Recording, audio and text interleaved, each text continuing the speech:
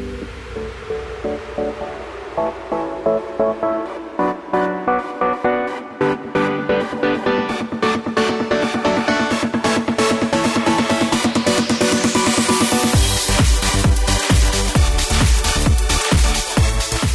afternoon, everybody. Welcome to the Matt Townsend Show. I am your host, Dr. Matt Townsend, your coach, your guide on the side. Welcome to the program, everybody. Hey, it's time to go buy a new iPhone. Get up and at it. If you want to be perfect like the rest of the world, grab yourself an iPhone 6. And I'm going to get myself an iPhone 6 and an iWatch. And I'm going... You watch what? I watch. An iWatch. But you're watching what? An iWatch. You're watching an eye? You're watching CBS because it's the I network, right? Okay, move along. Nothing to see here. Today, we are talking not just about the wonderful announcement about an iPhone 6. And don't forget the iPhone 6 Plus. 6S, is it? 6 Plus? No, it says 6 Plus. 6 Plus. And the iWatch. Is that what they're calling it? Apple Watch? I haven't seen a name here yet. Apple Watch seems like someone's going to throw an apple at you. I know. So, you're watching out as somebody throws fruit. iWatch. Anyway, whatever they're calling it, all of the cool people have one. It's called an Apple Watch. It says, sorry, no really? iWatch. Bummer. They missed a great opportunity. Oh, yeah. It was nearly the iClock. It was nearly perfect. Nearly? Nearly perfect. Today we're talking about perfectionism on the show. And, you know, all of a sudden, now about every 2 years, you have to go buy the next product to make you look perfect. Of course. But an Apple Watch, if that's what we're calling it. Mm-hmm. That's what they're calling it. An Apple Watch would obviously, if you just think of it this way, you know once you have your Apple Watch, you'll be perfect. Well, yeah, but you can't get it until 2015. Yeah. Great. Sorry. So no perfection until next year. How am I going to be on time? I don't know. But you know what? It's going to do more. I hear it's going to diaper your baby. Wow. Yeah. It's pretty cool. You just take your watch off, I guess, and set it on the baby, and it'll change your baby's diaper. There's an app for that. But there's 3 different versions. You have Apple Watch Sport, which is the most durable, and the Apple Watch Edition, which is an 18-karat gold version. So that's the one that you'd want if you want to be perfect. Exactly. But for the time being, I guess you can just strap your iPhone to your wrist using duct tape. I've seen that. That works. It's great, except when you take the tape off, it it's kind of like a waxing. Takes the hair off, yeah. You do a waxing on your wrist. 2 for 1. Make sure you wax your wrist before you put your iPhone tape to your wrist. Hey, today, though, folks, we're going to get into perfection. Do you ever feel like you need to be perfect? Because I don't actually have that in me. I don't either. I'm very okay with just super mediocrity, I call myself. Super mediocrity? It's the highest level of mediocre. Extra mediocrity? Is that what Yeah, it's extra, I think, is a level below super, isn't it? Extraordinary mediocrity? Is that? I don't even want to push it. I just like to be mediocre. Super mediocre. Because then you don't need to be perfect. Now, I know there are a lot of people that battle perfectionism. And you know what? And then when you get into religious groups, church members, faithful that attend a church, then all of a sudden they feel even a higher need to try to be perfect, to do everything perfect. So today we are going to be discussing this concept. How do you handle perfection? Is it a concept or an ideal? I guess it is an ideal. One of the things I want to do is blow it up. Okay. Unless you're bowling, you're not going to have a perfect game. Even then, it's still really difficult. Even then. Unless you're really good. Yeah. Like, you know. I mean, I don't want to brag. But kind of a big deal. Yeah, I'm a pretty big deal. But you're not perfect. Not perfect. Have you bowled a perfect game before, Matt? In 2014. In real life? Yeah.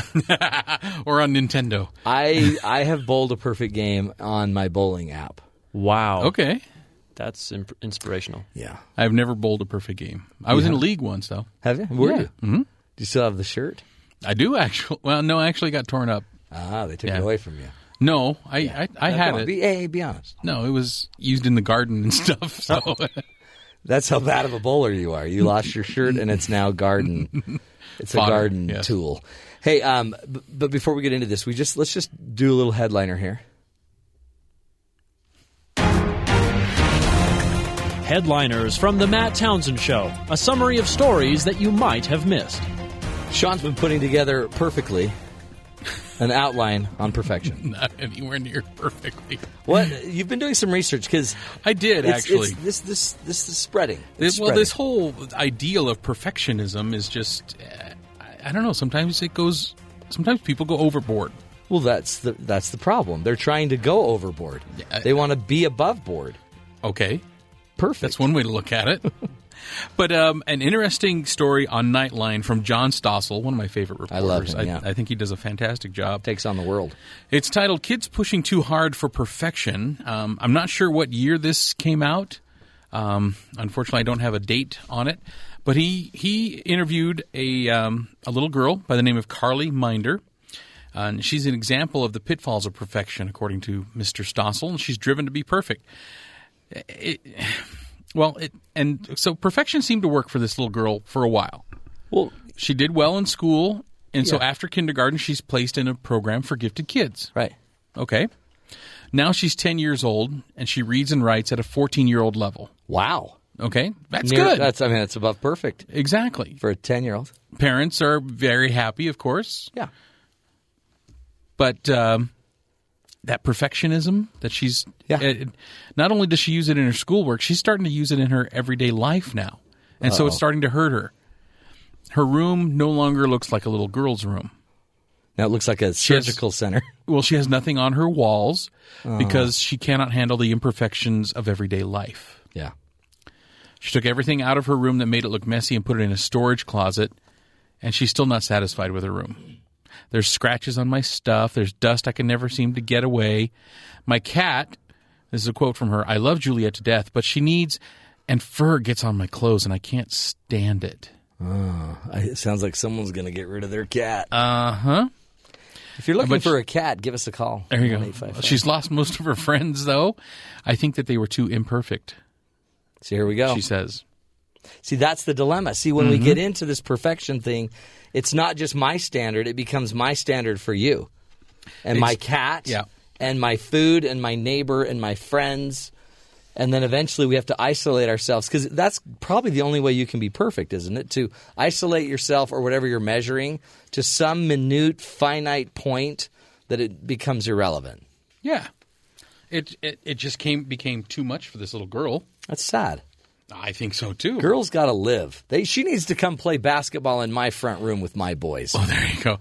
But here, this was the telling quote for me, though, because John Stossel sat down and asked her to tell me what's imperfect about me.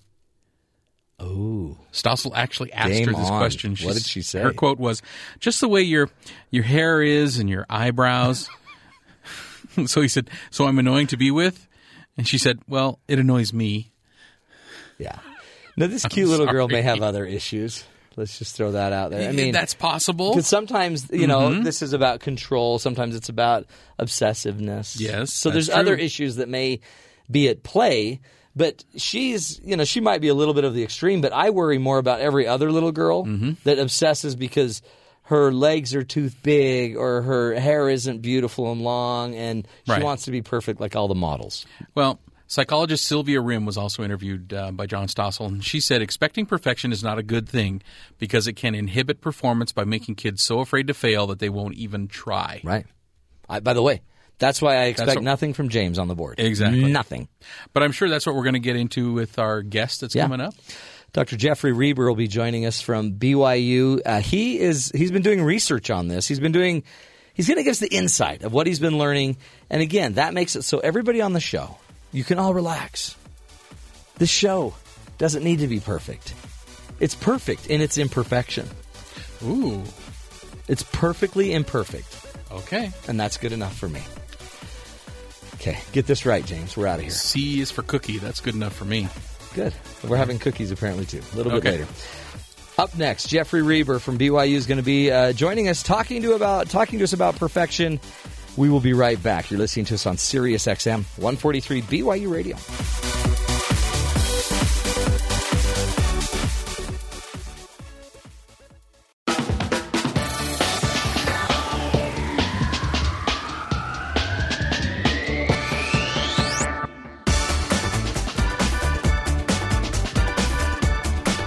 Welcome back, friends, to the Matt Townsend Show. Today we're taking on this idea of perfectionism. You know, it sneaks out on us. I think a lot of times the marketing world understands we all want to be the best we can be, but then we may end up taking it a little farther, and we end up going to where perfection is the guide. If we can't be the best, let's not play the game. I've even seen certain kids in Little League, or parents actually more likely, if their kids couldn't be perfect, you're not going to play. We're not going to start you if you can't get this drill right. So we wanted to talk to an expert on this subject. He's perfect, but B, he's a professor that studied it, for heaven's sakes. Dr. Jeffrey S. Reber is an associate professor of psychology at Brigham Young University, past president of the Society for Theoretical and Philosophical Psychology. He's published more than 20 peer-reviewed articles, 10 book chapters, and his own 2 books. He also likes and studies critical thinking about psychology, relationship between faith and psychology, and the meaning and possibility of altruism. He has his PhD from Brigham Young University. He's married 4 perfect kids. Jeffrey Reber, thanks so much for joining us. Thank you for having me. It's my pleasure to be here. Now, let's get real. Absolutely. I'm going to ask the pro. Perfection. Yeah. Other than this show, where do you find it? Everywhere. Okay, talk everywhere. To us. I was teaching on this topic, and someone raised their hand and said, "Perfectionism is the alcoholism of Christianity." Oh, interesting. So it's rampant. We get inebriated.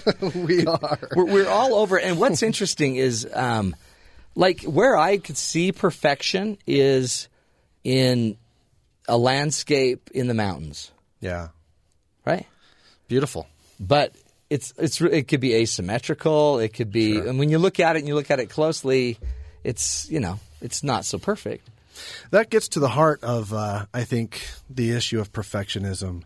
It's based on an ideal that we can conceive of in our mind, but we can never actualize in the world.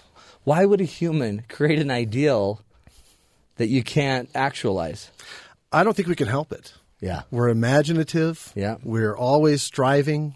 So it just comes naturally to imagine a version of myself that doesn't overeat. Yeah. Or a version of myself that doesn't make mistakes on tests. Now, is striving for perfection different than being a perfectionist?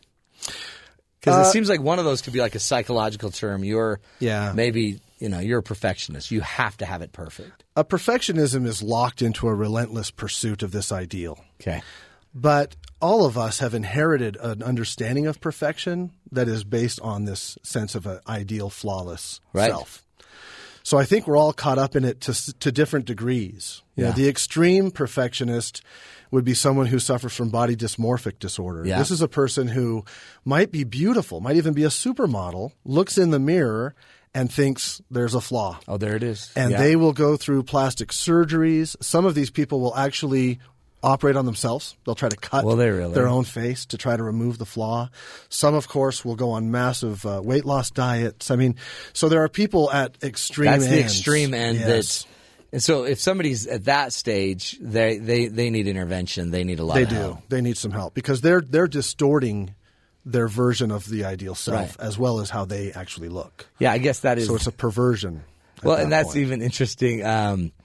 Joan Rivers. Yeah. Yep. Nobody on earth loved like plastic surgery more than her. She wrote a book on it. And everyone who looked at her knew that the surgery was making her look worse. Yeah, you knew it was getting to you. But she couldn't see it. That's right. She's locked into that ideal. Yeah. So there's that kind of that ideal. And then it seems like there's just the day-to-day person that then kind of wraps it all up. Well, am I not supposed to be my best? Mm-hmm. I'm just trying to be my best. Mm-hmm. It's subtle, I think, in most of our cases. I notice, for example, I will tell my children, I have a son who, when he comes home from school, if he didn't get 100%, that's a problem. Oh, yeah. And he'll usually say, Dad, I got 110%, but I could have gotten 120. And I'm like, son, I want you to go to school and fail a test right now. I don't want you to be, caught up in this thing. If you need a tutor for your son, so he can do more poorly, I guess, send him to my house. You're the guy. Because my kids, if they bring us home 100, we're like, okay, what happened? Right. What'd you do? What are you doing? Well, I noticed that I tell my children, I don't want you to be perfect. It's okay to make mistakes. But when they actually make mistakes, I often don't tolerate them very well. Isn't that interesting? Yeah. So I'm by example, I'm teaching them perfectionism. But we think that we're just being a good parent, just helping them strive to be their best. That's right. Can't you do better than 95? What happened with those other 5 points? Yeah. They were achievable for you. Yeah. Why didn't you reach a little harder and a little higher? Yeah. And to be honest, there's a great deal of evidence of people who strive for perfection, who create beautiful art, Yeah. build beautiful architecture, achieve wonderful advances in science, humanities, technology. Yeah. So it's very appealing to want to be a perfectionist because it seems to generate all sorts of wonderful accomplishments. Well, and it seems in the end, no matter what you do, it's a lot of stuff, unless you're just measuring, I don't know. I mean, if you're measuring a test score, Yeah. that's great. You could have the perfect score on the ACT, but a lot of the things that matter most aren't measurable. That's exactly right. You're just honest. Yeah. Well, are you 100% honest? Right. Well, yeah, sure. Well, this is one of the challenges of perfectionism, is we don't have a clear measuring stick for how well we're approximating the ideal self. That's right. Yeah, because your measuring's not mine. Mine's not yours. So what do? We look at other people. Mm-hmm. And if we feel like we're doing better than them, well, we may not be perfect, but we're closer to perfection. It's so true. And it breeds then what we call in psychology social downward comparison. You look at people worse off than you feel better. Yeah, yeah. But also upward social comparison. You see people who are doing better than you, and you feel down. You so it's feel always low. your identity, your value is in relation. It is. So you either have to look down on people to feel better or be under people to stay worse. Yeah. I mean, otherwise you focus on this perfect ideal and everyone falls short of that. So you're always depressed or frustrated or despairing on that note. So you turn to others and say, well, at least I could be doing better than somebody and get a little kick out of it. Mm-hmm. But then you become uneven in your relationships. That's what C.S. Lewis used to say. It's not that we have to be the richest person in the world. We just have to be richer than our neighbors. That's right. We just got to be able to build a house up on the high hill and literally look down upon the people who are not as well off as we are. Yeah, the minions. That's right. As long as we can look down on the minions. That's, I guess, where this gets a little problematic, right? Mm-hmm. Because what are some things that would tell us we're a perfectionist? Well, what are some things I should look for? If you have children, you'll see it there really easily. Because this is something people don't just practice for themselves. They can envision the ideal child. Yeah. And so if you're hard on your kids when they make mistakes, if you don't have tolerance for them spilling water on the dinner table, if every time they do something wrong, you're on them about it, you're not really allowing for errors, for mistakes, for growth. You know, there's some people who talk about failing up. Yeah. People need a chance to fail to progress and grow. And if you're what we sometimes call snowplow parents, it used to be helicopter parents. Now it's snowplow parents. If you plow the way clear so that your children never have to face failure, never have to deal with making mistakes, you're clearly a perfectionist. Well, and you're setting them up to be T-boned by a snowplow someday. Yeah, someone else's snowplow. That's right. So in parenting, you see it very well. Yeah. And of course, in your own life, if you always feel like you're coming up short, if you find yourself saying nobody's perfect all the time, I think I overheard you earlier mentioning resignation. Some people just say, I've given up on the whole pursuit of perfection because I can't compete. Yeah. Then you're still obsessing over it in some way. It's still a part of how you measure your worth. It is. Your value.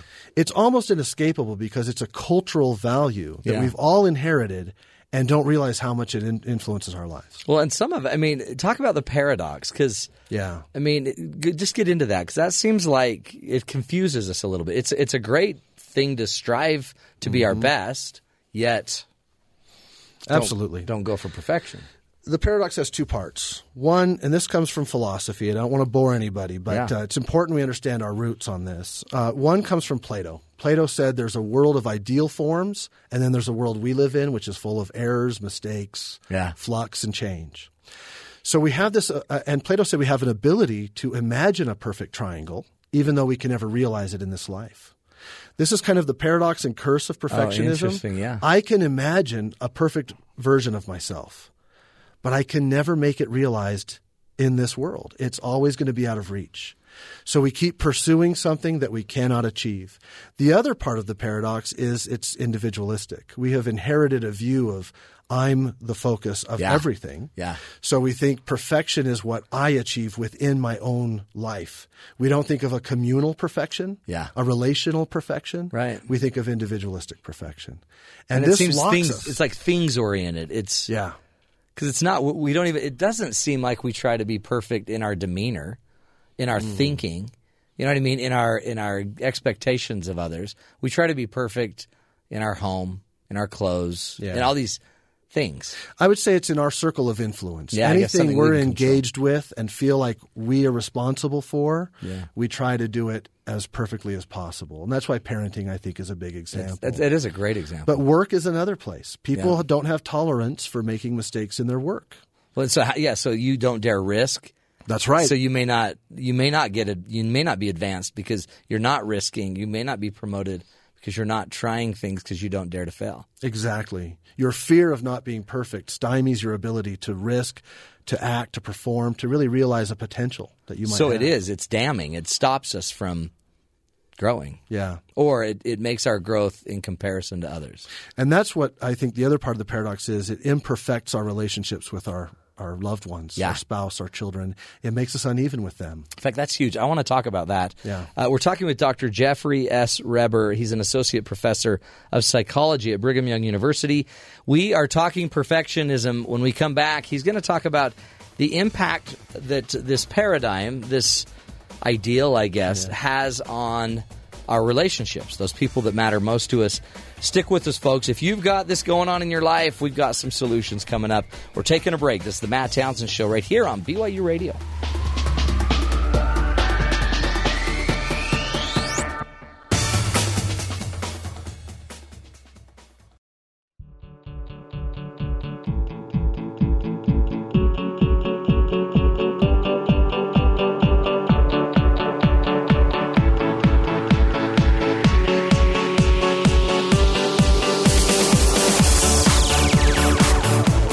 Welcome back, friends, to the Matt Townsend Show. Hey, we are in studio here with Dr. Jeffrey Reber, and we're talking about perfection and its impact on our relationships. You know, it's one thing to try to be your best, strive to be your best, but it might help us to blow up this the myth of perfection. And Dr. Reber's here to help us with that. He is an associate professor of psychology at Brigham Young University, past president of the Society for Theoretical and Philosophical Psychology. He's written a bunch of books. There are chapters in books and a couple of books. And today he's teaching us about perfectionism. Relationships. Before we took the break, you were talking about, because it's not, when I'm a perfectionist, it's how I see everything. Yeah. So if I'm in a relationship with you, then now you become a problem with my perfection. Absolutely. It colors everything we see. The first consequence, I think, is it makes us selfish. Yeah. We're always looking to see how we're doing. We're focused inwardly. They'll do these studies with time diaries, and it'll just randomly, an alarm will go off, and you're supposed to write down whatever you're thinking. And 97% of our thoughts tend to be on ourselves. I mean, we're very selfish anyways. Yeah. And so perfection just adds this other element where we're now constantly fixated on how we're doing. We're having a conversation right now, and if I'm a perfectionist, I'm thinking, how am I doing in this radio interview? Yeah. Am I doing okay? And I'm not really listening to you. Yeah. I'm not really processing I our noticed dialogue. that. I thought that was rude. I'm very rude that way. By the way, you're doing great, Jeff. Oh, thanks. You're nailing it. But I think that's it, is we get self-absorbed, don't we? And then we just kind of loop on ourselves, which makes your world so small. It does. Because it's about you and your, event. And it makes everyone around you into an instrument for your goal. Yeah, you're a thing. You're a thing for me. Yeah. So either my spouse helps me on my journey to perfection, or she doesn't. He doesn't. Yeah, they make it harder. I may have to get a new spouse who will help me on my path. Well, and then instead of dealing with my issue of perfectionism, I'll make the story about you. Oh, that's the other. Yes, I love a good story that I can blame someone. Project onto others our own issues, right? So we are very good at criticizing our loved ones about their imperfections. Yeah. But I mean, honestly, theirs are so obvious. They are. You can hardly see mine. It's so sad, but that's kind of how we think. We do. Ours are just little imperfections that we're working so hard on, but theirs are obvious, glowing, bad, What am I supposed to do if you live with a perfectionist? What are you supposed to do? Because, too, you also would feel judged all the time. Like, that's right. Can I not do anything right? So this social mirror, this reflection, is that you're just messed up. Well, they're necessarily in comparison with you, right? Your spouse is someone you measure your perfection against. Your children, you measure your perfection against. So you're necessarily going to try to demean them, be above them in some ways. So you're going to injure the relationship without question. But how do you recover a relationship in a perfectionistic, say, marriage? Yeah. Well, I think we have to learn that we have a misconception of perfection. If we don't understand that the way we have viewed perfection is not the only way to view it, I think we're in some trouble. Well, maybe, too, that's what I can do. So even if my partner's the perfectionist, I can view that they are a perfectionist. Sure. And if I can just get clear that that's their tendency, that's not my reality, just that knowledge might begin to make me – that awareness. Yeah, identifying. Then I don't need to take everything as offensive. Yeah. I think the problem is most of us are both – perfectionists in our marriage in some way. Oh, yeah. And or we're like a niche perfectionist. Yeah. We have this little niche we like to, I like this perfect. Right. Right. Don't mess with my shop. That's right. My cave. That's right.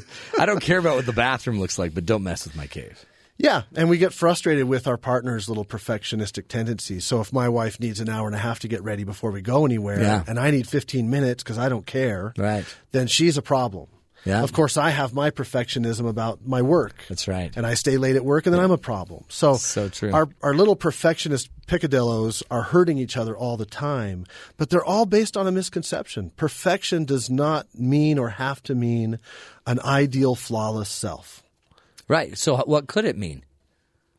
Well, we can look at some alternatives that come out of different traditions. For example, out of Christianity. This is a Christian country, and we all are familiar with the verse in Matthew 5:48, where we're commanded to be perfect. And this makes Christians have an extra sort of dose of perfectionism. That's why they always, and it's almost the whole Judeo-Christian, because there's always the jokes about the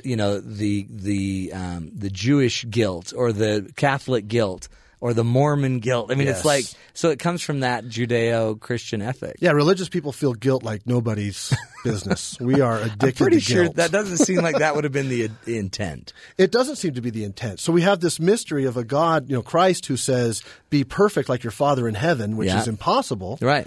What does he mean by that? Well, no one ever reads the verses that come before. Yeah. What does it say? It talks about the way our God is perfect in this regard. He salutes his enemies as much as his friends. His sun rises on the just and the unjust. His rain falls upon the righteous and the unrighteous. He loves all his children evenly. His love is perfect in that it leaves no one out. He's perfectly even and loving and balanced. Exactly right. And so that's a different way to understand perfection. Can I love perfectly in that I don't just love the people I like? Yeah. I also love the people I don't like. That's super hard, but it's more achievable than trying to be as perfect as God the Father is perfect. That's right. See, but it just seems easier to try to be perfect at bowling. At bowling? Yeah, because then I know. I nailed them. I hit every one of them. That's true. But the thing is bowling won't bring me peace. Love will. That's right. And it's not the perfection we really care about. I mean, it gets us excited. If we bowl a perfect game, that's a big deal. Yeah. But it won't last. The perfection we care about is our achieving our ideal self. But if we can replace that with a conception of perfection that is love, evenness, balance, I think we have a better chance. Oh, I do too. And it's achievable for Christians in a unique way. Christianity is probably the most radical religion on this point. Because you have a God who's perfect in heaven, who willingly comes down to earth and allows himself to be a baby. Yeah. And to live among people as people. Yeah. To be scarable, woundable, changeable. Taken advantage of. Exactly. Ignored, abandoned. So that a God who had the kind of ideal form of perfection Plato talked about willingly gave some of that up to be among us means perfection must mean something else. Yeah, that's a great. And, I mean, it was taken away. I mean, he didn't stoop. I mean, I guess the word, he descended below.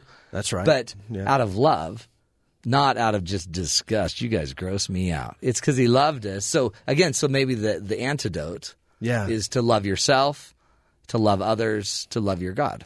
That would be great. That would be There's a great step. beginning. I think the first step, at least for Christians, is to yoke yourself to Christ. Yeah. Accept his love, because his love is perfect. That's right. And you just have to accept it and be with him in that yoke, and then you can love others more perfectly. And then we're going to loop back. I can already hear him. Yeah, but after all we can do, we still got to do our part. Come on, Jeff. You ever wonder what the we pronouns mean in that verse? Yeah, with There's God. the we are saved, which means those who need saving, human beings. After all we can do could mean us with Christ. Yeah, which is, again, the only way to probably do it. That's right. So I'm pretty sure the pronouns aren't exactly the same in that verse. You know, Jeff, it's almost like you've thought this through. I've thought about it a little bit because I'm a perfectionist, so I need There you the go. help. So you had to write your own justification out. All psychologists are trying to solve problems That's right. they themselves deal with. That's exactly right. But I love this too, and it also says that if I get that concept, and I'm not the one suffering perfectionism, I'm the one suffering the effects of living with a perfectionist. Yes. I can use the same principles of love and understanding and caring to help them. Come to them even. Don't be above your spouse or below your spouse. Don't play that game. No. But come to them as someone who's equally dependent on Christ, for example, and love them with that Christian love. Try to see them through his eyes. I mean, that's going to be a kind of perfection that is achievable and desirable, a relational perfection rather than an individual perfection. Just though how lonely your life is if you're always inadequate. That's right. Because it's also in relation, so you're constantly I can be as great as I want until the next best guy comes. Exactly. Then all of a sudden, all your values just diminished. Well, and I know a lot of people in my faith tradition who just think they're outside of God's reach until they get themselves worked out. Like, I have to become perfect, and then grace can come. Then he'll let you in. That's just crazy. That's crazy. You're never going to be in God's grace. You won't accept his grace. And then you miss the chance to learn in your battle. I mean, what I love about this is a great. Again, if this is your problem, perfectionism, it's a problem. But get in line. You know, there's other problems, right? I mean, that's what's so powerful about living is on this earth is get in line. Would you rather have a transgender dilemma where you don't know who you are and who your identity is and you're battling that? Would you rather have abuse that we're seeing like through the NFL thing? I mean, there's a lot of trials, and this is just one of them. Well, and perfectionism is a luxury for people who are pretty well off. You don't see a lot of perfectionists living in huts. I mean, you don't. They're just trying to survive and get food. We're It's a first world problem. It's a first world problem. Oh, for sure. Okay, we're going to take a break. We're talking with Jeffrey Reber. I called you. It's Reber. Reber. I called you Reber. No worries. It's Reber, just so you know, Jeff. I forgive your mistake. Thank you. I appreciate you allowing my imperfection. We're talking perfection with the man, the myth, the legend, Jeffrey Reber, Associate Professor of Psychology at Brigham Young University. We'll be right back. We're going to continue this discussion. If you have any questions, comments about perfectionism, give us a call, 1-855-CHAT-BYU, 1-855-242-8298, or tweet us at BYU Radio. We'll be right back after this break.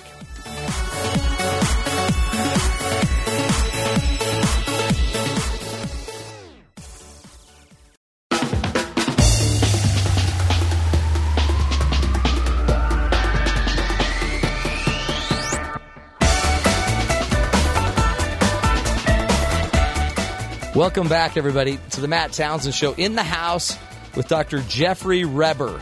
He's an associate professor of psychology at Brigham Young University. He's let's just say, he's the king of perfection. Oh my goodness, that is not the title you want. No. Married, 4 kids, PhD from Brigham Young University, but he's an expert. He's been studying perfectionism. It's his. He's nearly perfected it. Right. It's sad because I think this is kind of the world 101. Yeah. Is this theory of, because it so kind of feeds our ego. So our ego likes to either have the over, I'm better than everyone, or the under, I'm worse than everyone. Yeah. But either way, you're predictably messed up. You are. But, as I said before, it's very appealing because we seem to accomplish more by being perfectionistic than not. Yeah. But I don't know what would happen if we were able to grip onto an alternative view of perfection like we talked about before. Right. Love, relational perfection. Maybe we'd be just as successful. I don't know. Well, or it might change, huh? Because how would you compete if you weren't going for perfection? Right. What would some of those things be? I don't know if our sports would be quite as interesting if we didn't have We'd people be really reaching. grateful that just everyone was trying. Yeah, if Michael Phelps was like, I'll just kind of kick it, swim a little bit. I love everyone, though. Yeah. In the pool with me. Give me a hug. Get over here. Get over here, you. So there's some risks, I think. True. I think there's some benefits with perfection as we conceive it now, but I think the risks outweigh the benefits. We have people who are depressed in high numbers. Anxiety is rampant, and people are just suffering from guilt and despair. Yeah. So in my business, that's what I see, and so I'm concerned about those folks. What do you do? Like, what do you do with a perfectionist? And first of all, it just seems like for some, you may have a child, a teenager, or whatever, or your wife or a husband that is a perfectionist. How do you get someone else to see what you're seeing? Really hard. I mean, because that's they're like, locked in. Yeah, and they need that. They need this story. Yeah. Because their psyche has built this story to suit them. That's right. It supports everything they do. So you pull that out, you're pulling a lot of stuff out. It's unsettling, no question about it. You work with someone and you try to help them reconceive perfection in a different way, and they don't like it. They've achieved a lot using it. They think it's the way to go. And it's good to, you have the advantage. Comparatively, you are ahead. Yeah. You can always find someone worse off than you. But exactly. but then meanwhile, there's still the people that are that, but they'll still suffer with depression. Or you're on top of the wave right now, but eventually you're going to ride that wave into the shore. Yep. And then you'll be a heap. You'll be in a heap. And you may lose your loved ones because your focus is so self-interested that you don't keep your marriage, your relationships. Is it something that you really can rid yourself of? Oh, I think so. Absolutely. Have you seen that? Yeah. It takes, as I said, reconceiving perfection in a different way. Yeah. Seeing it more relational, communal rather than individual. Yeah. Less about an ideal and more about a way that we love. Yeah. And then it takes allowing yourself to make mistakes and not letting those mistakes be made right sometimes. This happens when we work with people with OCD. Yeah. Which obsessive thinking is part of perfectionism Yeah, it often. is. Forcing them to deal with, let's say they're a germaphobe, and you can't open envelopes because of people's saliva. Yeah, there's spit all over it. Well, you force them to open the envelope, and you force them to wipe it all over their couch and wipe it all over their body, and you don't let them shower, and you don't let them wash. You kind of expose them to the very thing they fear, and they gotta be with that. Yeah. Now, you support them in that, but it allows them to see it's not the end of the world. No. And it's not the end of the world. And then aggregate the data. Yeah. Look, you lived. That's right. So if people can allow themselves to fail and see that it's not the end of the world, and if they can realize that failure is growthful, then they start to make changes away from that I can't ever make a mistake mentality. That is, in fact, I got to do that twice with clients today where they were basically arguing perfection. They needed to be perfect, and they weren't. And the reason their husband was leaving them or his wife was leaving them is because they weren't perfect. And then all I had to do is, really, what's the data? Give me the data. Right. And they didn't have a lot of data for how they weren't perfect. They couldn't really recall. But, well, he said that he was mad because I wouldn't feed him a certain food because it was bad for his diet. So I go, okay, so there's one. Yeah. So that's why you're not. That's why you're not perfect. But so is there any other data that you are a really great spouse? Mm-hmm. Well, yeah, and then she could give me other data. But we ignore the data, don't we? We don't. We do. We're selective. So part of perfectionism is you're selecting your imperfections when you need to beat yourself up, or your perfections or your good qualities when you need to look good. Yeah, it's all in the service of your mood. I was just talking with my intro class about belief perseverance. People look for evidence that confirms what they want to find. Yeah. They don't pay attention or they deny the evidence that disconfirms. That's so true. And you got parents who they think their kid's the next Mia Hamm in soccer, and they won't pay attention to the fact that she's kicking into the wrong goal. That's right. You know, Yeah.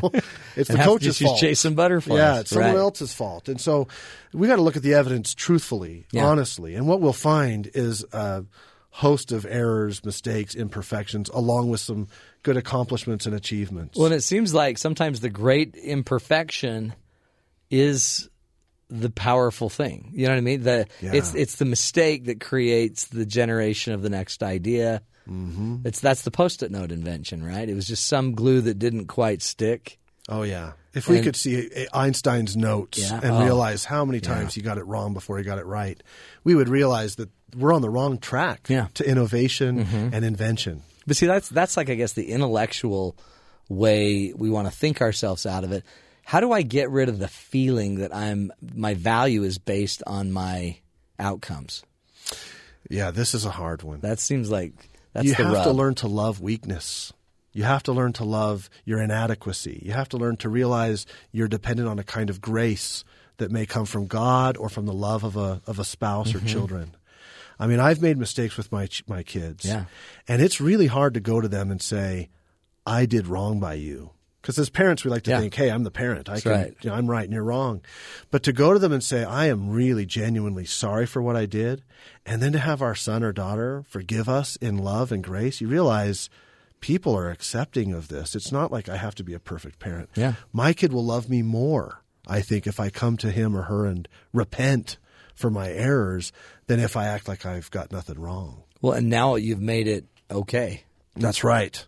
So For them. what a great gift. Then we don't have to build this illusion of perfection. Yeah, we model for them flawed lives with repentance is actually the way to go. Yeah. Isn't that interesting? Yeah. Not our intent, yeah. Yeah. And then they have a chance to not make the mistakes we make. That's right. That's right. Which sounds perfectionistic, but I don't mean it that way. Right. Yeah. Well, or they'll just make their mistakes. That's right. Right? So as a dad, if we see our children struggling with this, we approach them, what do we do? What do we say? What are some things we could do that would help them model it, feel better about not being so caught up in Well, perfection? first, don't rescue them right off the bat. You let them actually feel the outcome of a loss. Speaking of innovation and invention, our kids might find a way to resolve their concern that's really quite creative and valuable, and they'll grow from it. So when we jump in with this kind of snowplow mentality to clear a path for our kid to be safe and never have any issues, we rob them of the chance to actually grow through struggle or failure or errors. So I wouldn't rescue them right off the bat. Let it fall where it's going to fall. Right. Now, obviously, if a car's about to hit them, we Let's rescue not them. let them. Hey, get out of the road. We're not like, you need to learn from this impact. How did that feel? Right. Did you learn something? But we do need to let them learn through their own experience and their own agency and choices. But we can provide support, and we can encourage them, son, you're going to make mistakes, and when you do, come to me and let's talk about them. Yeah. I'm not going to show you how not to make mistakes, but I'm going to accept you as a mistake maker. Yeah. And it just seems like instead we talk about the great stuff they did. Sometimes we nitpick the bad stuff they did. That's right. So how do we what should we talk to them about? The whole picture, I guess? We shouldn't praise unless the praise is actually connected to something they've done. Yeah. There's too much praise going on for just being a person. Yeah. You know, every kid gets a trophy on the team now, no matter what they do. I'm not saying we shouldn't give trophies, but it doesn't mean anything if the praise is just automatic and no matter what. Right. So praise has to be connected to actions. If my child does something good, and the actions ought to not be perfect actions, but if my child does something good, like my favorite example is if I saw my kid go and sit with another kid who was alone at lunch, I'm going to praise that. You bet. Because it's compassion, and I want to see compassion in my kid. So you could actually praise the principle lived. That's the right. principle exercise, compassion, hard work. Yes. Maybe don't praise just the touchdown. Right. Praise the hard work that led to the touchdown. That's a wonderful way to put it. Yeah. Don't praise accomplishments, praise effort, praise attributes, Principles, attributes, characteristics that are being developed. Because what's cool about that, again, if you're going to go perfect something, good. Perfect an attribute. Exactly. Perfect a characteristic, a trait. And that's more other-focused than self-focused, That's so because much- attributes are yeah. outward-reaching. And two, I guess, service. I mean, if you're going to perfect something, go perfect serving Mrs. Jones. Yeah. I don't know how better you yet, perfect that. why don't you work on the perfecting of other people rather than yourself? Yeah, help them be better. Why not help them achieve more?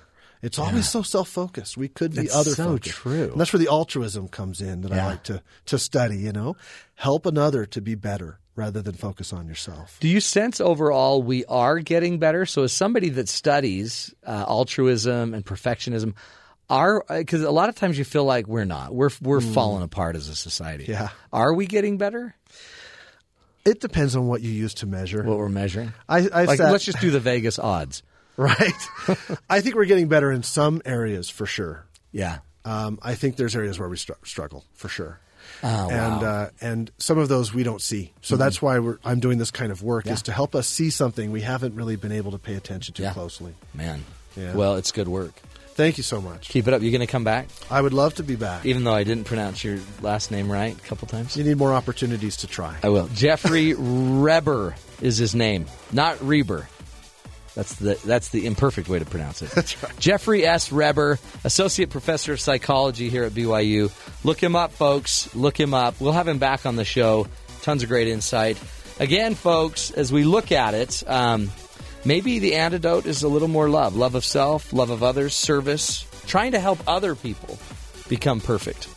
We're going to take a break. When we come back, we're going to continue this discussion. More fun, more ideas, more solutions.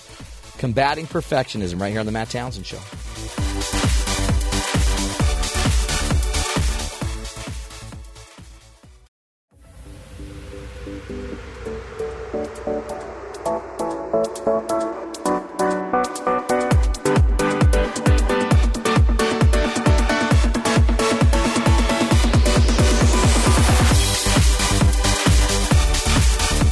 Good afternoon, everybody. Welcome to the Matt Townsend Show.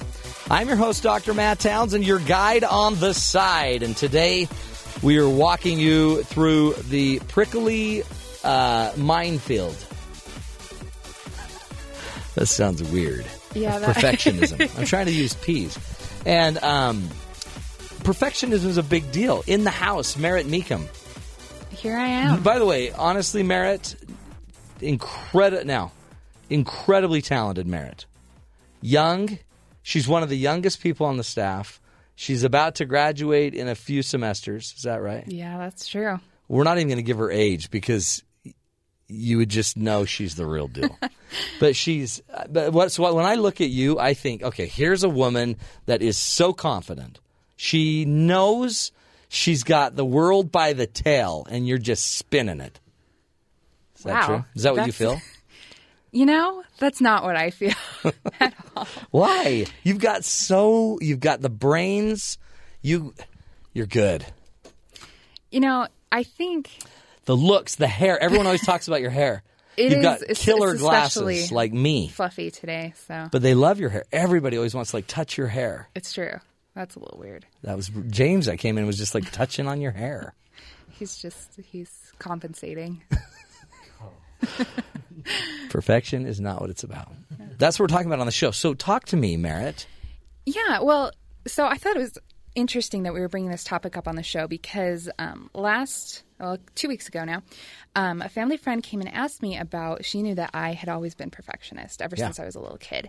And her son, who I absolutely love, is my little friend. Your little buddy. He is in elementary school and he's already showing that he really struggles with these kind of perfectionist issues where he won't, homework's scary because you don't know if you can do it right and all these things. And she just asked me what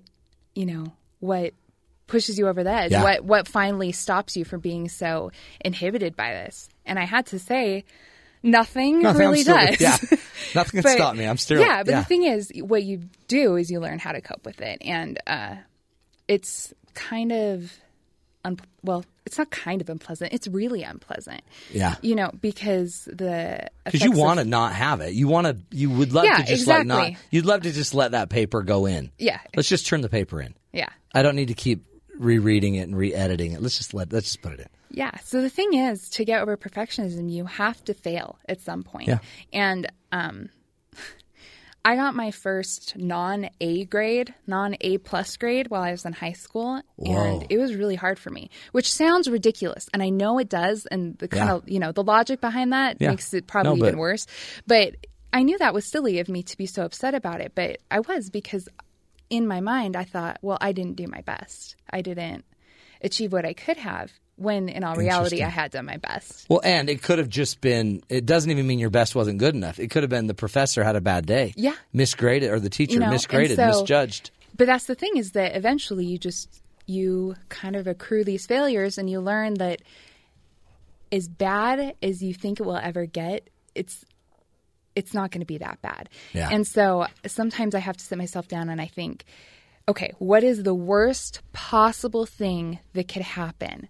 And when you actually think it through, it's never that bad. It's never that bad. So usually, you're kind of thinking in your head, you're like, well, everybody will stop loving me. Well, then you'll be abandoned. Alone for the rest You'll of my live life. alone in Yeah, Idaho. but no, really what it means is I might have to do an extra credit assignment later in the semester. No, you won't.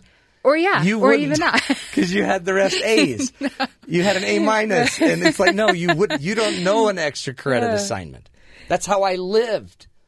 I could only get a C average with extra credit. But this is really important, because here's the point. There's another, so I believe perfectionism, there's a real source for why we're a perfectionist. And it's never about what we talk about. No, not at all. So one of the rules I say that is we have to go dig deeper and find what is your real cause for being a perfectionist. And it may have been your fear, a fear of being unaccepted, a fear of being not good enough, a fear of not pleasing a parent, a fear of something else. Now, we won't diagnose you. But that's nice of you. But like, how many times, and he was talking about the snowplow parent, how many times do we go snowplow parent for our children, and we say it's to help them because we want them to get a really good start in life. Yeah. But sometimes it's really because we want them to not be dependent on us. Yeah, that doesn't sound nearly as good. It's not as attractive as it. And yet, so we pretend like we want it to be about our children, but really it's about we want to be seen as good parents. Yeah. So everyone out there in listener land, be thinking, what is driving some of your perfectionistic tendencies? Is it so you don't want to see? I'm almost the opposite. I'm not afraid to fail. I'm probably more afraid to succeed. Yeah. Like, that scares me, because what if you succeeded? Then then you have to measure up. Then you have to succeed again tomorrow. So let's not kill ourselves. Another one that I love to think about with perfection is focus on momentum, not perfection. I love that. Don't you think that's cool? No, that's because a lot of what happens when you're a perfectionist is you kind of freeze up. You don't want to attempt anything for fear that it won't measure up. But if you just keep moving, that's about the best you can do. That is. And so if you could be perfect at gaining and regaining momentum after you fail. So if you fail, just get good at momentum. Then you just can keep going. We'll just keep trying. And we master the art of movement. I call it shucking and jiving. You just got to keep moving, keep shucking and jiving, and eventually you get really effective at that. And so then if all of a sudden you hit a wall, okay, that one didn't work. Yeah, and you try the next direction. Keep going. You keep trying. That's huge. Another goal or tool I teach when I work with clients is to focus on intangibles just as much as tangibles. What exactly? Well, again, we tend to measure our perfection, and it's the easiest way to do it in tangible measures. That's why bowling and baseball are two of the things you can do perfectly. Yeah, because I could get all strikes in a bowling game. Okay, you tell me this, because you're the music queen expert. Can you play a perfect concerto? Absolutely not. It cannot be done. No, cannot be done. Why? Now, you can play the notes perfectly. Could that You happen? could the not tangible miss a note. You could That's not true. miss a note, but miss the intangibles. You could miss phrasing. You could be a little off in your counting. You could have not been loud enough or quiet enough at a certain point. You could have not put the emotion there that you wanted to. Interesting. There's so much. Which is where that the adds up to feeling it. seems to be. Yeah. The connection. So my rule is, what if in our lives we focus just as much? If you're going to be a perfectionist, focus on the intangible things like we were talking about earlier. I mean, your character traits, your hard work, your work ethic. Yeah. Be really if you really want to use that energy some way, which I would probably suggest you don't, focus on the intangibles: character, hard work, service, love, appreciation. How about this one? Where do we go when we start to feel like we're imperfect? Where do you go? Where is your failure today? Where does it take you? Where's your biggest worry? Is it what happened right here, or is it what will happen tomorrow because of it? Or is it what happens if I keep this pattern up? It's usually you kind of think you catastrophize, and so it goes far in the future is where all of your worries are, that your tiny mistake will just kind of start the ball rolling and won't be able to stop. One of the things I learned in public speaking is when I make a mistake, which I make a mistake speaking on the air every 5 seconds, but the river just keeps flowing. Yeah. So all I have to worry about is right now. And if I can just worry about maintaining my momentum now, right now, I don't need to worry about the next break. No, and it's likely that nobody will even remember that you stumbled over a word. No one will, because it's so downriver. So find your peace in the present state, not the perfect future condition. You have no control over the perfect future condition. You can find a ton of peace right here, right now. Mary, you're the best. Thank you. I'm glad you have this bout with perfectionism. It certainly provides me with some energy, like you said. Honestly, it provides us with a lot of great work because you're working your head off. It's going somewhere. For the Matt Townsend Show. We're going to take a break, folks. When we come back, Brooke Walker will be joining us. Brooke from Studio 5 here, a lifestyle show in Salt Lake City. She is a recovering perfectionist, and she's going to teach us some of the things she has learned as she's been overcoming, her tendency to want to be perfect. We're taking a break, folks. We'll be right back. More ideas, more solutions up next on the Matt Townsend Show right here on BYU Radio.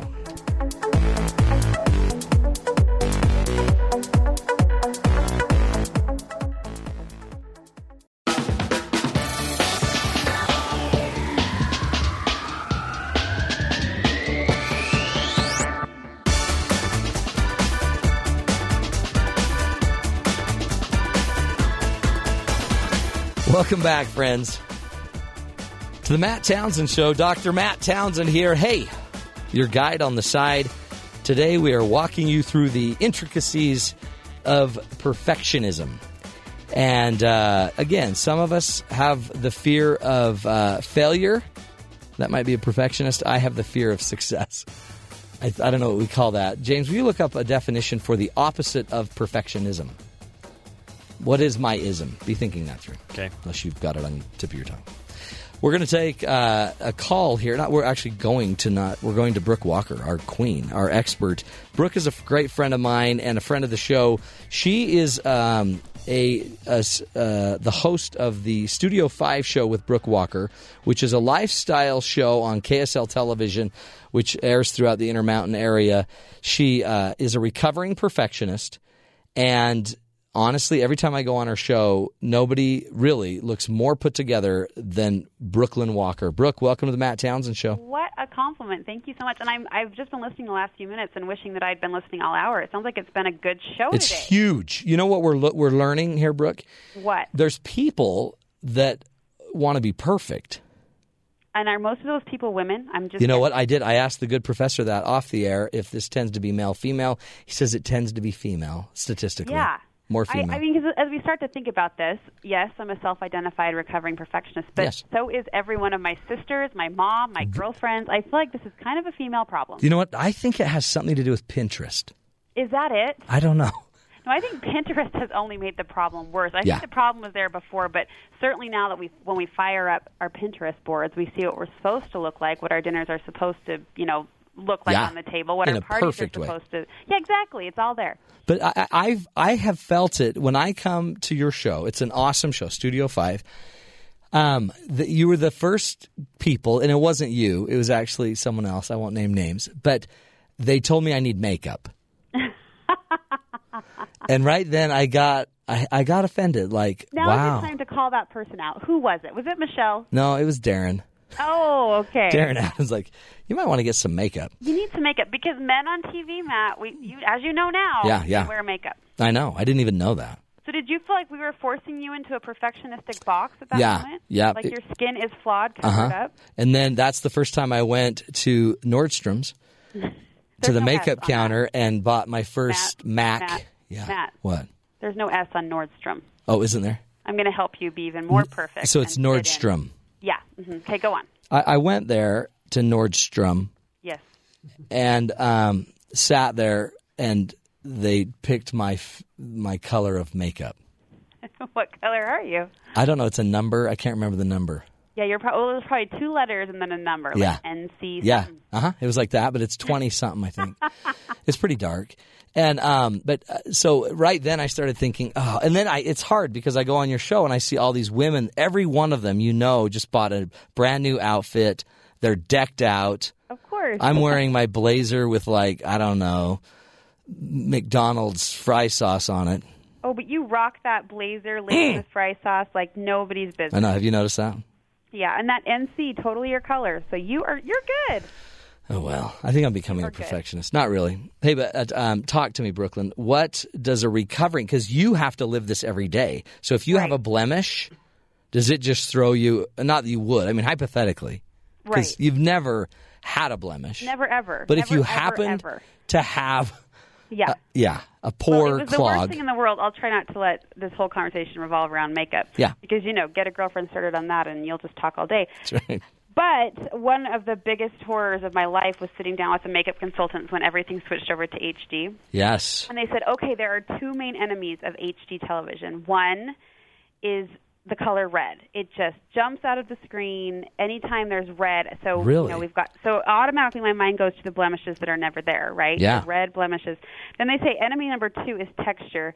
And any woman sees where this is going who's listening right now. But you use texturized makeup to cover up the red blemishes. So I figured I was pretty much just out of luck. But anyway, more than just makeup, though, I really had to get over the perfectionist syndrome in the TV industry, period, because a lot of people just sit back and watch TV and you think, there's a host or a guest talking on camera. And then you might go as far as to think, okay, there's a person behind that camera pushing the buttons, focusing the lens.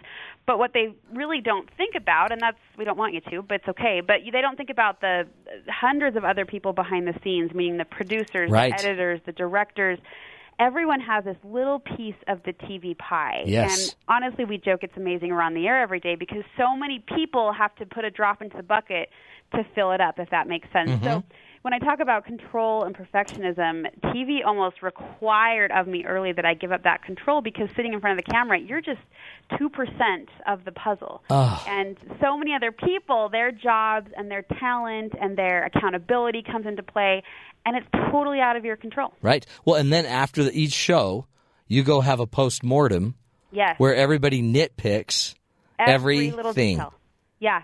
And you get really good about just turning over a new leaf every single day. Now, do you? Because I'd be a mess. Well, not at first. At first, that's really hard. Like you go because it's very pointed and blunt, right? Yeah. Like you screwed that up. That graphic was wrong. That edit was bad. Oh, Brooke, were you speaking English on TV? We can't be sure. It didn't quite sound right. I mean, there are all sorts of blames to be cast. And for a while, you go home and you absorb that every day.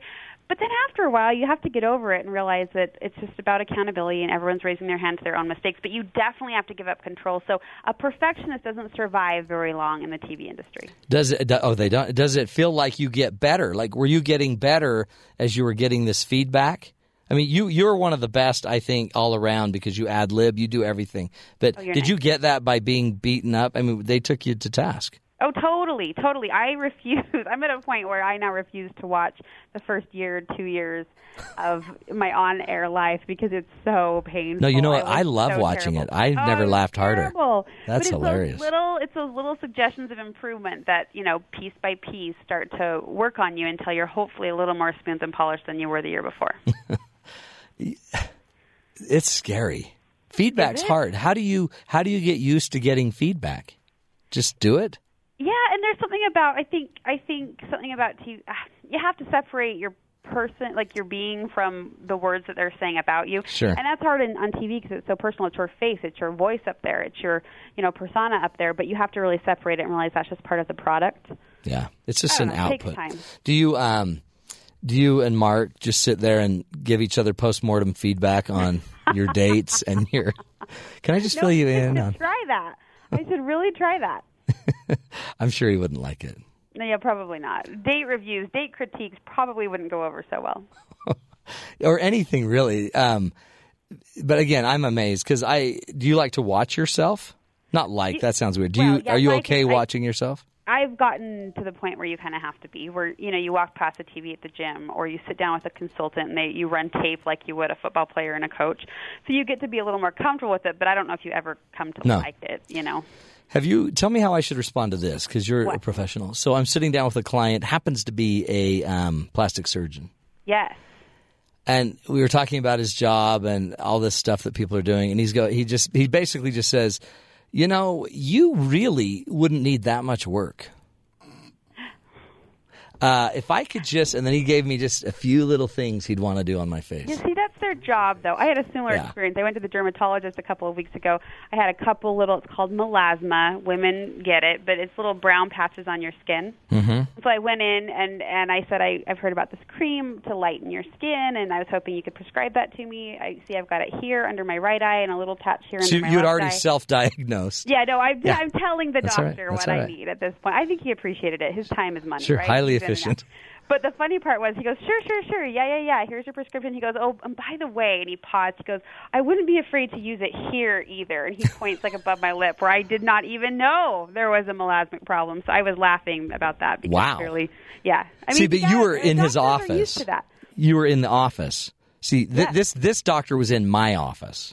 Oh, see, that's a reversed role. And then he pulled out a little magnifying glass and a light. No, he didn't. And he started checking my moles. No, he totally really didn't. He did. I'm like, back off. That's odd, because he's paying you to help him in that position, and then he's throwing out some free advice like, hey, I could fix your nose. I think he was trying to avoid the topic of his marriage. Well, you know, men sometimes do that when things go south. We want to dance.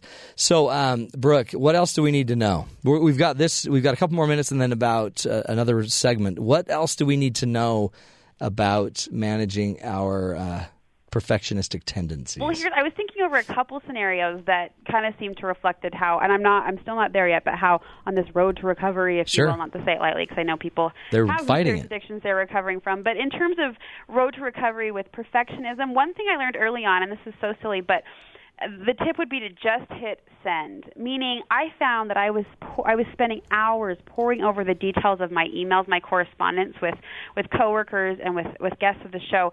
Every little semicolon, every little hyphen. I wanted those emails to pretty much be a college English paper before I hit send and send them over. But then one day I started to notice, well, hey, that person that I spent an hour on sending an email to him last night, his email, he's got 6 misspellings and 7 grammatical errors. And what's his deal? What you realize is no one's looking as close as you ever are. That's right. Ever. That's right. So by just hitting send and spitting out emails, it sounds like such a little thing. No, it's huge. Putting that into practice for me, just hit send. Read it over once. It's good enough. Just hit send.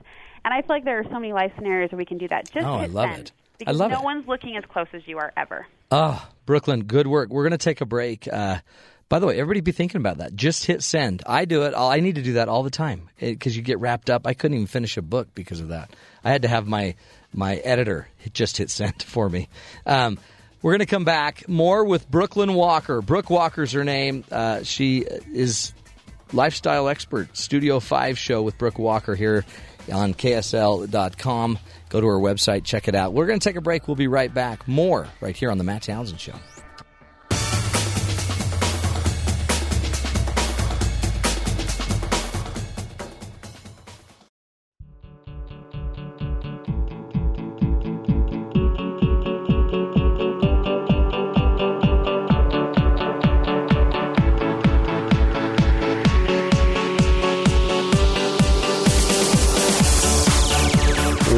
Welcome back, friends, to the Matt Townsend Show. Today we've been discussing perfectionism, that tendency, we want everything perfect. We need it perfect. We need to be perfect. It's a really hard ideal. I'd even say it's an impossible ideal to live up to.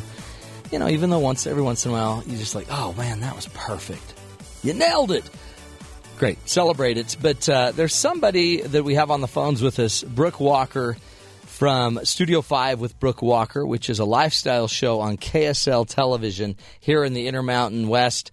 And Brooke is a member of this award-winning KSL News team. She also works with Operation Smile and Primary Children's Medical Center. She's on TV every day, 1 hour a day. And we're talking with Brooke about perfection and this just the importance maybe of figuring out how to recover if you're going to let perfection go. Brooke, welcome to the Matt Townsend Show. Thank you, sir. You, it's every day, 1 hour a day. Yes. And I've watched you. I call you One Take Brooke. Oh, boy, you're so kind. Do I miss it? Because you only ever give me one take. So but you don't just keep redoing it and doing it. You get it done. No, right? There's beauty in imperfection. We hope viewers agree with that. They do. And you already taught us that one of your tricks to overcoming some of the perfectionistic tendencies is just send it. Just hit send, let it go, write the thing, get it out of there. Right, which applied to, in that particular example, emails. But I think in any life situation you find yourself getting hung up in the cycle of perfectionism, just hit send, just let it go, just push it off, just be done. And you'll find that people are never looking as closely at that product or that conversation as you are. So That's you're right. fine. Same thing, public speaking. Nobody really listens. Right. No, it's true. Just it's true. hit send. You give them one joke and they're good to go. Oh, that's right. Another thing I find what else?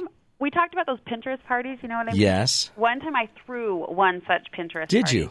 Yeah, it was a baby shower for my sister. It was the first baby of the family, so we went all out. I come from a family of all girls who all, love Pinterest as much as I do. So we were all on board with this. And very detailed party, had it planned down to the very last bow, right, the very last cupcake. And the day of the party, it was a big shower. We had 40 people. We were running around trying to execute this perfectly planned vision, and I'll never forget my mom came up to me from behind, didn't even, look me in the eye, just whispered in my ear, "Remember, you're the host," and walked off.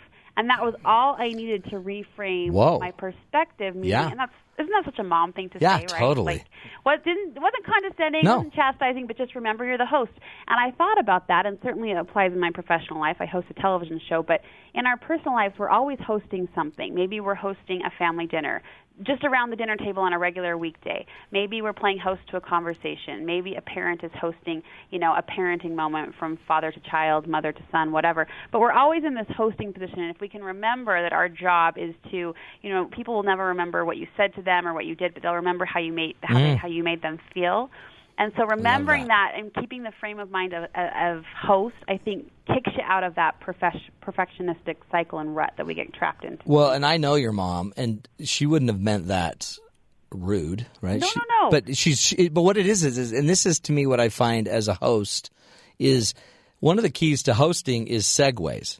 The bridge between one idea to the next idea. So here you have every little perfect thing for this party. The cupcakes should look a certain way. The place settings or whatever should look a certain way. All these things are perfect, but somebody needs to create the segue between all of these things and the people. Absolutely. And a party is about people, and a host should be focused on people, on your guests. So, again, just reframing that idea when you find yourself getting caught up in the details and wanting things to go just so or be just a certain way or rise up to that level of perfectionism. Remember, you're the host in almost every situation, and people are what should be at the forefront of your efforts. Man. I like that. Do you? I do. Good. I'm going to steal that. Be the host. You are the host. Be the host, but not like with a virus. No, please don't host any virus, bacteria. Yeah, but be the host. But too, because nobody gets it. Everyone's like, "Oh, I want to do a radio show," and you're like, "Okay, do it. Try it. Yeah, good Just luck. try it. Right. Try it. See if you survive." Because it's hard. Yeah, it is. It's work. But you also have to study. Sometimes you have to work. You have to read a little bit more. You have to read into it, understand. You have to be paying attention to the little things. But I like that tip that you gave me to be the segue. That's really what good hosting is about. That's right. See, we're doing it together here, Brooke. I love it.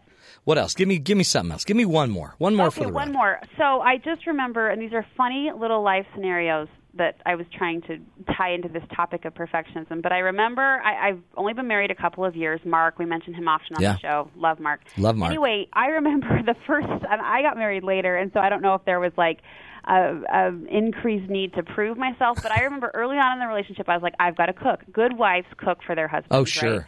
Yeah. So I was killing myself. I was working, I work pretty crazy hours. Mark does too, but I was killing myself to try to get home and get a piping hot meal on the table because that's what good wives do, right? Sure, absolutely. And one week in particular, my schedule was loaded heavy, and I just remember feeling like I am such a failure. I threw this lame crock pot meal together. It was one of those, dump every item in your refrigerator that you actually have. It was more crock than pot. It was more crock than pot. Yeah. Beautiful. Yeah. Yeah, and I didn't even know. It was kind of like I said it to low heat, ran out the door just praying that it would be edible by the time I got home. Anyway, by the time I did get home, Mark had beat me there, and he had set the little table for two. Cute. He would sit down for this, more crock than pot meal, and he loved it. Like, he stopped short of licking his plate, and I sat there thinking, I was feeling so guilty because the crock pot seemed like the cop-out. The cop-out pot. I can't do it too many times. Yeah. The cop-out crock pot. Yeah, exactly. But he loved it, and I just had that idea that crock pot meals are always winners, usually. Like, I've never made a crock pot meal that hasn't, totally pleased whoever I was feeding. Right. And so you just realize that the simple efforts people appreciate just the same as the extravagant, chicken cordon bleu that I didn't make that night. That also tells you have a very simple husband. I do. Listen, I am so glad his expectations are low, and I am so grateful for that every day. That's right. See, I love that lesson because if someone can enjoy the cop-out crock pot, yes, as just as much as whatever a filet mignon, right? Right. But you don't need to fret. You don't need to worry. So maybe somehow. So did you tell him this? Did you tell him you were freaking out about this? Well, yeah, I kind of laughed out loud, and he didn't get the joke. And I just said, I don't even know what's in here. I think it's like a tablespoon of mustard, maybe some mayonnaise. Really, it was like a dump for all. And he just loved it. And he was just like, well, try to remember because we should totally write this recipe down. Oh, you just, and I just wow. cracked up all the more. Because really, but you think about any crock pot meal. I'm sure Marty's thrown a crock pot meal together before. They're always delicious. Yeah. But they're the littlest, simplest effort. And so people appreciate it just as much as they would if you slaved 2 hours in front of the stove. And applies to more than just cooking, obviously. Simple efforts go a long way. See, maybe that's why God invented crock pots, to get rid of perfection. Right. Sean has a comment. Don't mock the crock. Ooh. Don't mock. Sean, are you a crock pot connoisseur? Yes.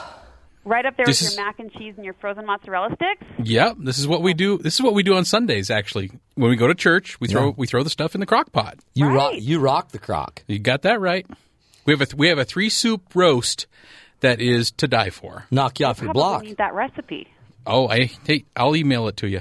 See, this is better than Pinterest. Now we're swapping recipes on the Matt Townsend Show. We're calling it Croctrist. It's like Pinterest, but it's a crock. We're crocking out here. Yeah. A lot of people call the show a crock.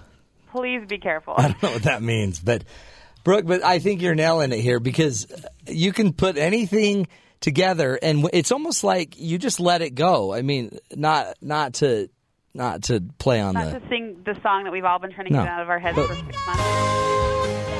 Nope, it's back. Is it back in your head now?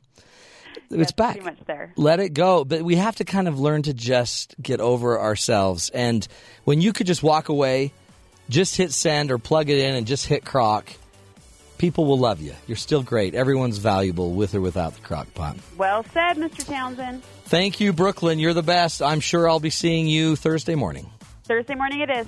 You're awesome. Take care. Thanks so much. We're going to take a break, folks. We're going to wrap up this show. Have you ever heard of the term wabi-sabi? Not wasabi. That's that little green hot, I don't know. Wabi-sabi. We're talking about wabi-sabi and the impact on perfection with Maddie Richards when we come back right here on the Matt Townsend Show.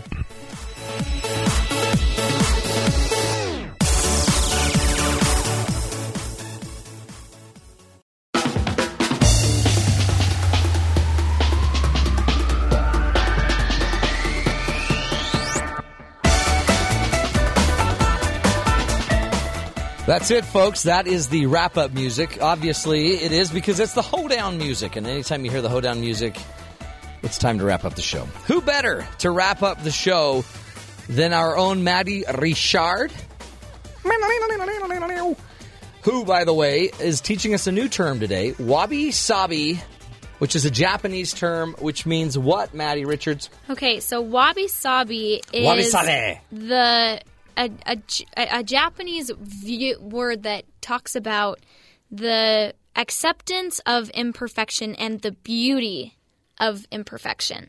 There's not really a word for it in English, so they just kind of translate it to the beauty that is imperfect, impermanent, and incomplete. Isn't that awesome? That's beautiful. So it's imperfect, it's incomplete, But there's this beauty But there's to the it. beauty of things that are incomplete, are imperfect. Yes. And what better time to talk about this than when we're talking about perfection? Yes. Learning about how, there is such beauty. Okay, that can I be give you found. an example? Yes, and then I'll give you a better one. My son had a birthday party, which, by the way, yesterday was your birthday. It was my birthday yesterday. 16 years old. No. Oh. I'm 21. 21. Yes. Party. Ooh, that seemed to hurt. And Merritt's not here, but today is Merritt's birthday. Yes, and she is 20. 20. You just gave it away. I was trying to keep that quiet. Well, and Alyssa, her birthday is on Friday. And Alyssa, how old are you going to be? She'll be 20 as well. Now, here's the deal. My son, did you hear that? Yeah. My son got a birthday cake at a restaurant. Okay. Because it was his birthday, right? Yesterday was his birthday too? Well, no, it was a while ago. Sorry. But they brought us the most messed up kind of lava cake with just everything piled on it, and it looked horrendous. But it was delicious. And all I could say is wabi-sabi. Yeah, it was so good because I totally agree. And I just buried my head right in it. I totally agree. Sometimes, things that look like a little, my mom always kind of, these lemon bars don't look very good. They're a little too brown on the top, and they're delicious. Yes. It doesn't matter how a lemon bar looks. No, it just matters how it tastes. Wabi-sabi. Yeah, sometimes when I'm cutting the brownies, they're a little bit too warm, so they get all piley. But, they're warm, gooey brownies. What do you call it? Wabi-sabi. Warm wabi-sabi. Yeah. So this is showcased in Japan in their tea ceremony, actually. Huh. So you know how they have this traditional tea ceremony that's a big deal in their culture? They often will use pottery that is not symmetrical, that's very simple, that it's not manufactured. It's usually done by hand. So it's like it's not symmetrical. It's very imperfect, and that's the whole idea of this is imperfect, but it is so beautiful, and it's still so sacred and important to them. And there's a ceremony to it. Yet there's the imperfection of the delivery. Yeah, love it. So that's this show. Yeah, exactly. That. Perfection isn't always it's not what matters. Perfection is skin deep. Yes. In Japan, I don't know what that means. In Japan today, they often condense the idea of wabi-sabi to mean wisdom in natural simplicity, flawed beauty. Love it. Flawed beauty. Isn't that awesome? All right, speaking of flawed beauty, James. How did I know this was going to come to that? James hasn't said anything. What do you have to say about this? Give us some wabi-sabi. Some wabi-sabi? No, not wasabi. Yeah. And if you want, warm wabi-sabi. Well, I was just thinking that there's a perfect example to show. I mean, I think you are like the embodiment of that kind of twisted, imperfect pot that they use for the tea ceremony. I really see that parallel. Maybe you'll want to. Maybe just try that again. Try to say it in a way that I don't know, less offensive. Wabi-sabi. Yeah, wabi-sabi. So you're saying that I'm this imperfect part of a good ceremony. Yeah. Okay. And there's beauty in that. That was great. I love it. That's not even offensive. That's totally true. It's wabi-sabi. It's wabi-sabi. I think this has got to be a major part of our show. Yeah, talking about wabi, I like it. But nobody knows what, and we need to make sure we're pronouncing it right, because I'm pretty sure we're not. No, I'm pretty sure we are. Wasabi is a difference, but wabi-sabi. Is it 2 words? It's WABI-SABI. I should have asked. That's all right. I should have asked my good friend who's in Japan how to Google. pronounce it. But, Sean, you have an idea too, Sean. Yeah, an ideal of wabi-sabi in my life. Every single drawing my kids have ever given me that's on the refrigerator. Oh, that's perfect. That's a great example. Heavy and wabi. Mm-hmm. But it's so true. And when they're tearjerkers, then you've got the sabi. That is so cool. And I love it's the simplicity of what a child can do, but those are the most treasured things a lot of parents have. I've got stuff up in my office right now. Yeah, I know. I've seen those. Cool. They're great. Do you know what I'm going to do? Just true fact. I'm going to have my grandchildren. I want their artwork. Because you know what? As a parent, a lot of times you don't know what to do with their artwork of these beautiful children that come in and they bring you artwork every day. and then you pile it up, and then eventually you got to get rid of some of it. You've got to thin it out. Yeah.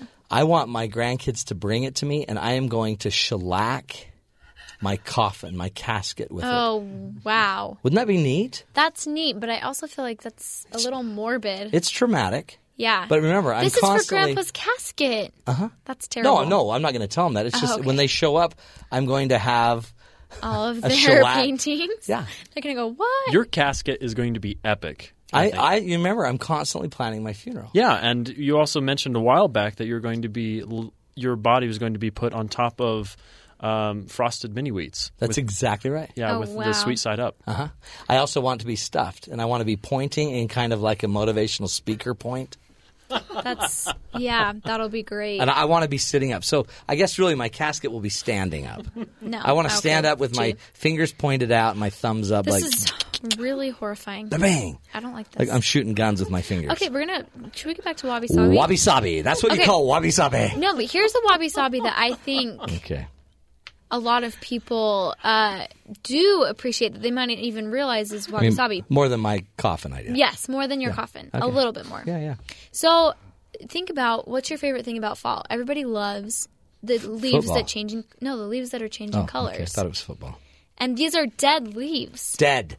They're dead and they're cracked and they're brown, but everybody loves the leaves that change colors. That's, I think, an example of wabi-sabi, something that's flawed because it's dying. Yep.